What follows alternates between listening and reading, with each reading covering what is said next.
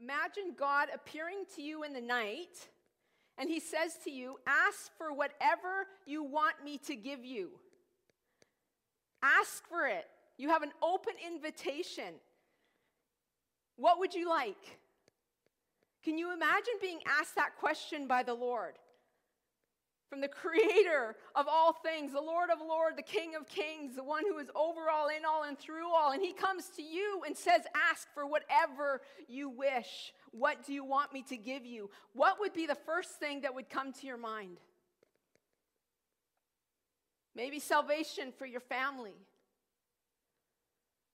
Maybe a house on the island. I've been dreaming of houses on islands. Maybe peace.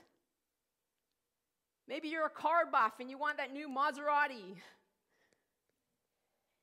This is your chance. Maybe I'm going to ask for that few $1,000,000. Or maybe I want healing. Maybe I've been suffering and I want healing. Maybe I want a spouse. I want a companion. How many of you would be quick to say, wisdom? I want wisdom. Give me wisdom to lead. I remember a moment in elementary school. I was roughly Marin and Lillian's age. And our teacher asked the class, who wants to be rich? Put up your hands. And everyone was very suddenly alert to the thought of riches, and they're bouncing in their seats and putting up their hands. They all wanted to be rich. Can you imagine the thoughts that would be going through the little child's mind about the thoughts of riches? I'm finally going to get clothes that aren't hand-me-downs. I'm going to buy all the candy in the corner store. My parents never buy me a phone, so I'm going to buy a phone with my riches. They would have all these wild ideas of what they wanted to do with their riches, and I was the odd one in the class that sat with my hands on my lap. I was one of these things that did not look like the others. And so the teacher proceeded to ask me why I did not want to be rich. And I don't know what influenced my answer, whether I had just heard a Bible story here. I was actually at Sunday school in the basement of this church at that point in my life. So I don't know if I actually heard a Sunday school message and I had an answer. But when the teacher asked me in front of everyone, I said, if I become rich, I might start to love money more than God, and I don't want anything to take me away from loving God. And I remember it being a real heartfelt answer, yet what came next was an uproar of mocking from my classmates. The exuberance that was fueled by their excitement for riches was suddenly turned on me, and I was called a liar, I was ridiculed, I was laughed at. No one believed that I actually wanted God more than money. And today we wouldn't mock you if your answer to the question was, I want wisdom. I want wisdom.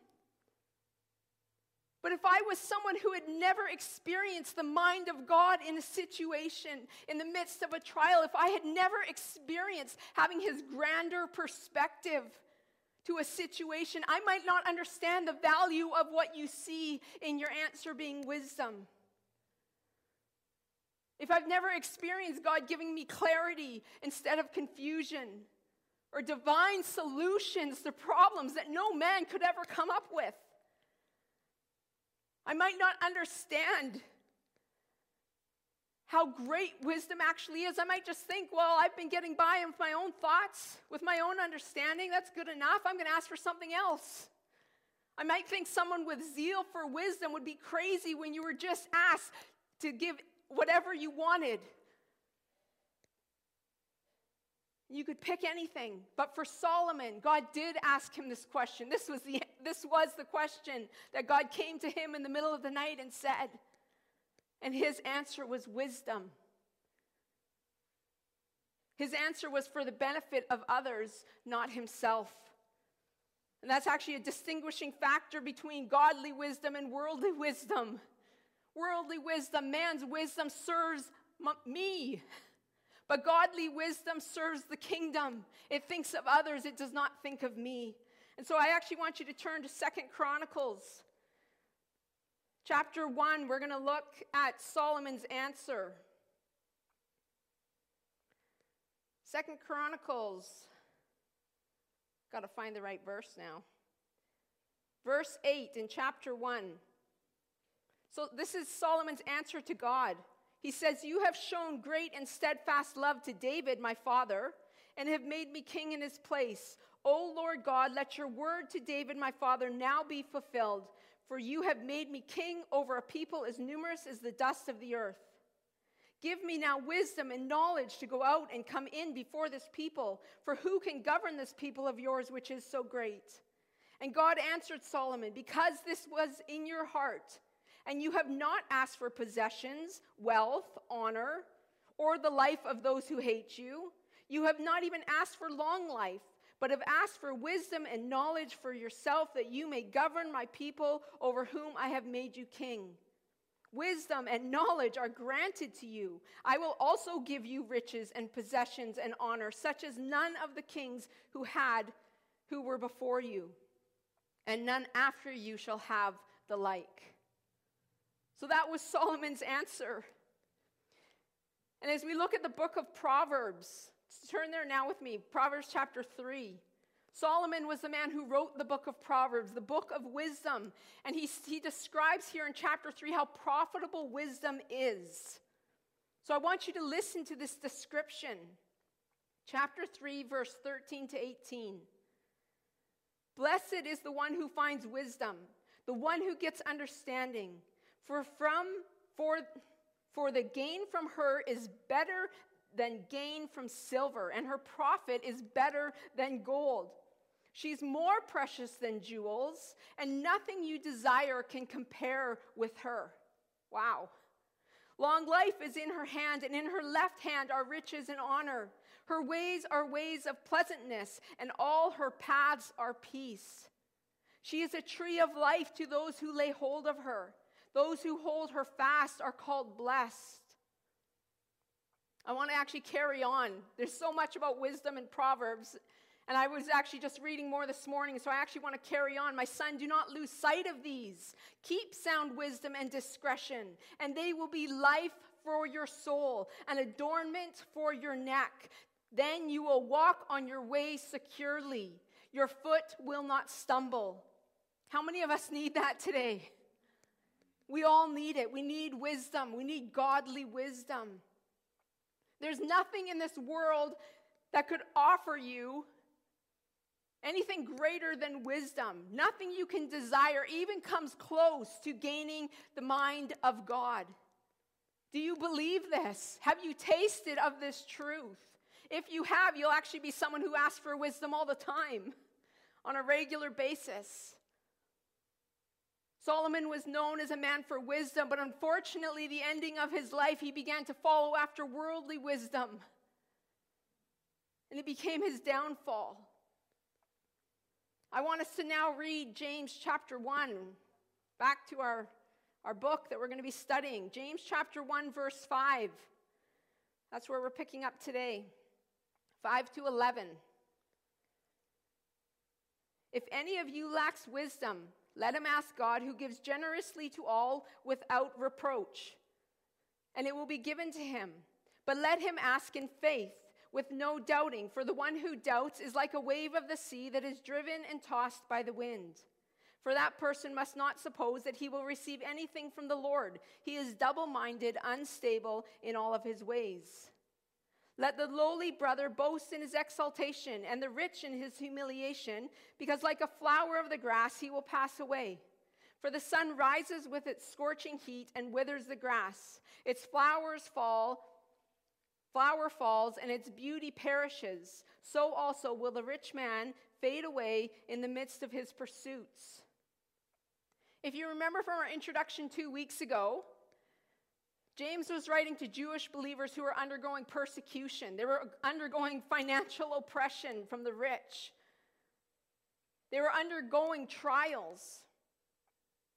And these trials were causing their faith to be tested. Would they remain faithful to the Lord, or would they begin to follow the ways of the world? So in the context of these trials, James is telling them that God will generously give them wisdom. You're not going to be left alone in the midst of your trial. You can ask for wisdom and it will be granted to you. And when James speaks of wisdom in this context, he's meaning the mind of God in the midst of a trial. You see, wisdom is being able to see individuals, circumstances, events through the eyes of God, with his understanding, with his perspective. And if we don't have the mind of God and we face a trial, what's going to happen? We become disillusioned. We become discouraged. We can become anxious. And we're tempted to stray away from the Lord instead of leaning into the Lord. You see, the wisdom of the Lord in times of persecution, in times of trials, it brings peace. When we can't understand things, his mindset will bring peace.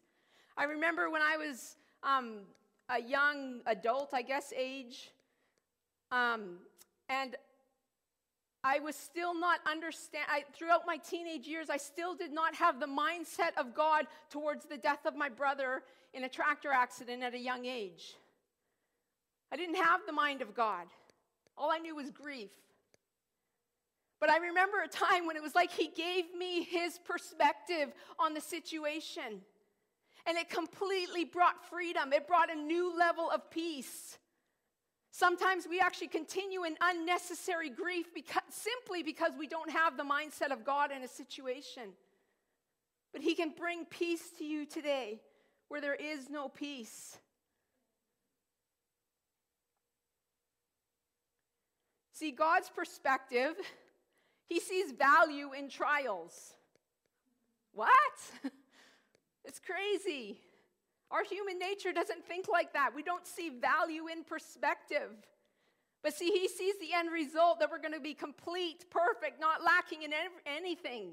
And he's moving us towards that direction of holiness. Instead, we like to count it all joy when you run from trials, when you escape them, when you don't have any. That's when we count it all joy. We don't count it all joy in the midst of them. That's not how that shows human wisdom, not godly wisdom. Yet we can cry out for wisdom so that we can have his value. We can understand his mind and what we're facing. He can give us his perspective to show us why we have to persevere, why we're enduring something. And then we can do it with strength, with joy, with an added measure of peace. So James says to ask if you're lacking in wisdom. He goes on in verse 6. And he says, but let him ask in faith with no doubting. There's a condition required when we ask for wisdom. We must have it coupled with faith. So what are we supposed to have faith in? We're supposed to have faith that God is actually going to do what he says he's going to do. Do we have faith in his words that God is actually trustworthy? If he says, I'm going to give you wisdom generously, not just a little bit. I'm going to give it to you generously. Do I believe that? Do I believe his words to be trustworthy? Or am I still thinking, well, he came through for me this time, but he didn't come through for me here, so I'm not sure if I can really trust his input. But then we'll be like the wave tossed about by the wind. We'll be double-minded. We're to have faith that God is a generous God, that he's going to give it to you without finding fault.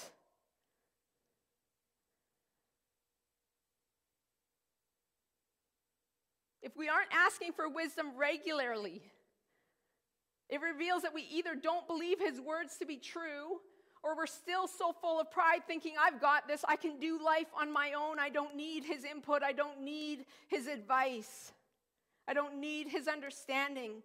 But Proverbs 12 verse 15 says, the way of a fool is right in his own eyes, but a wise man listens to advice. You see, we're to have faith that God is a good God who will give us what we need to endure to the end. You are not alone. And just as we talked about last week, Romans 8:28, we're to believe that he's actually going to make everything work together for our good. These are the things we're to have faith in, to believe, to put our trust in, to grow our faith into. So if doubt looks like a wave being tossed to and fro by the wind, that's figuratively speaking. How could it actually look being played out in our lives? I might procrastinate because I'm not sure how to move forward. And I might succumb to fears, thinking I'm all alone in my decision making, and so I just remain stagnant, not moving, because I don't actually believe that if I take a step, He's going to give me His mind to help me take the next step. I might not take hold of my promised land because all I'm seeing are the giants in the land. If I'm doubting, worry and anxiety will be my constant companion. I might actually give terrible advice to a friend because my advice will be filtered through my own understanding or my own unhealed wounds instead of the wisdom and understanding of God. I might make decisions that aren't in sync with the timing of God for my life. Those are just a few. There's probably many more of what doubt could practically look like in our lives. In fact, we could go on and on. But when I don't trust God, when I waver back and forth, my loyalty between the world and between God becomes divided. I'll be double-minded and unstable in all of my ways. But let's look at what the fruit will be of our faith. As we believe God for wisdom, what kind of people will we actually be? For one thing, you'll be a person who walks in wisdom because you'll receive what you've asked for. You'll be a person of prayer. You're going to inquire of the Lord in everything that you do because you know that He has a plan, that He has understanding. You're going to find joy in trials, and you're going to be an overcomer through the mind of God. Ecclesiastes 7:12 says that wisdom preserves your life. You'll be one who gives wise counsel. You'll be able to discern the truth in a situation. You'll be humble because you won't be self-reliant. Proverbs 11:2. You'll constantly be growing in maturity and in holiness. You'll be stable and steady because you're trusting God alone and His voice. You'll have a healthy fear of the Lord. You'll have understanding. The fear of the Lord is the beginning of wisdom. You'll turn from evil. One who is wise will see evil for what it is, and they'll run from it. Proverbs 14:16 says, one who is wise is cautious and turns away from evil, but a fool is reckless and careless. If you're still dabbling in the things of the world and the lusts of the flesh, if you're still a slave to sin, you can cry out for the wisdom of God to show you what evil is. You can see it for what it really is when you have the mind of God, and you're not going to stay there. You're going to run. If I believe that God is going to give me wisdom, I'm going to be someone who is constantly moving forward in faith.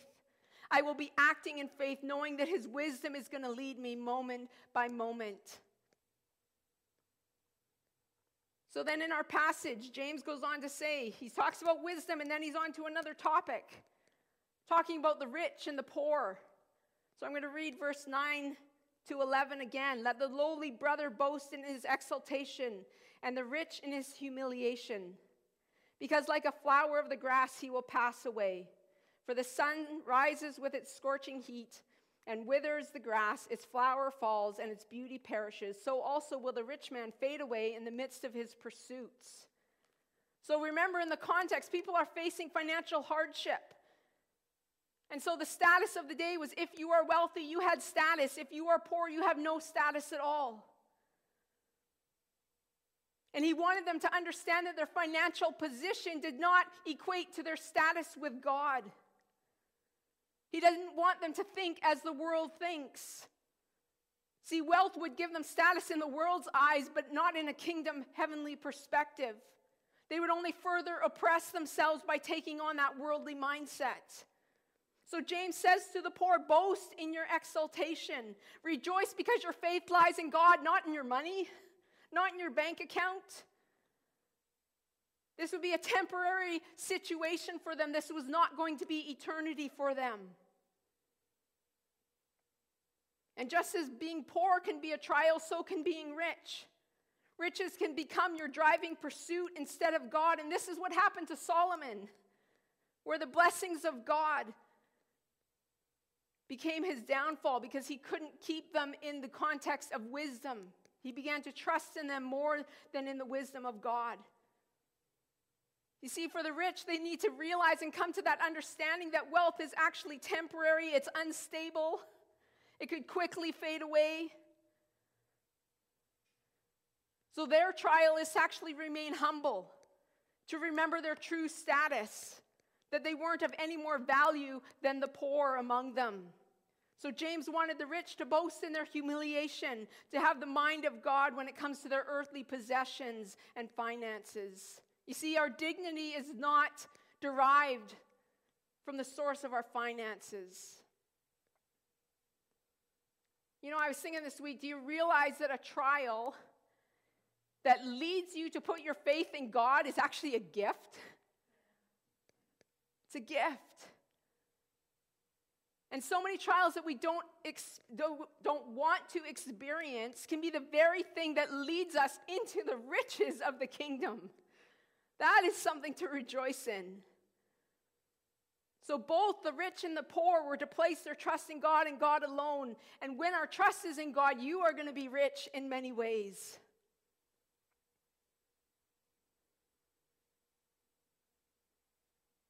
So where do you go to find truth in these days? In a world of chaos, we want some sort of understanding. So we seek after truth to try to help us with the complexities of life, the complexities of this world. And more often than not, we go to the internet to find the truth about current world circumstances. We seek the internet for articles that sound like the truth that we want to believe. And in this day and in this season, in a season of a global pandemic, I want to know the mind of God in a situation.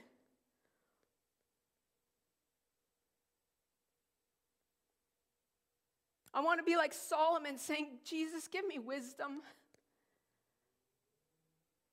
Give me wisdom in this day and in this time. I want to know what God is doing more than I want to know what the enemy is doing right now in this world. And when we go to the internet, sometimes that's all we're seeing. Who's plotting evil? I want to know what God is doing. And that will only happen when we get on our knees and seek Him for wisdom. When we get in our word and seek Him for wisdom, you're not going to find it on the internet. What happens to a church who claims to be Spirit-led yet seeks first the internet for the truth? It's a church that becomes divided. It's a church that begins to judge one another for their opposing opinions on the pandemic, whether to mask or not to mask. But you see, a Spirit-led church will seek first the wisdom of God. We will seek first the mind of God, and we will walk in unity towards the common goal of sharing love to our community. That is what a Spirit-filled church will be. God wants to raise up leaders in our day who seek Him for the truth, who seek His mind in a matter, His perspective in a matter. He wants to give us wisdom like He gave to Stephen the deacon, who spoke with such power and wisdom that they could not refute him. That's what He wants to do. He wants to place leaders in positions where they are seeking Him and Him alone so that they can be His voice piece to bring God's mind into chaos of the world. Some of us today actually need to put our internet aside. We need to get on our knees. We need to say, Jesus, give us the perspective from on high for the times we are in, for the situations we are in. Give us creative ways to love and reach our community for the gospel. You see, God wants to see the goodness He wants us to see the goodness that He's bringing about in situations and trials. He's promised that in Romans 8:28, not only for you individually, but for us corporately. And He actually wants to show us the goodness He's doing so that we can partner with Him to bring that goodness to fruition. He wants to give you wisdom. He wants to give me wisdom, and all we need to do is ask. Just want to close with this verse today, Proverbs 2:3-6.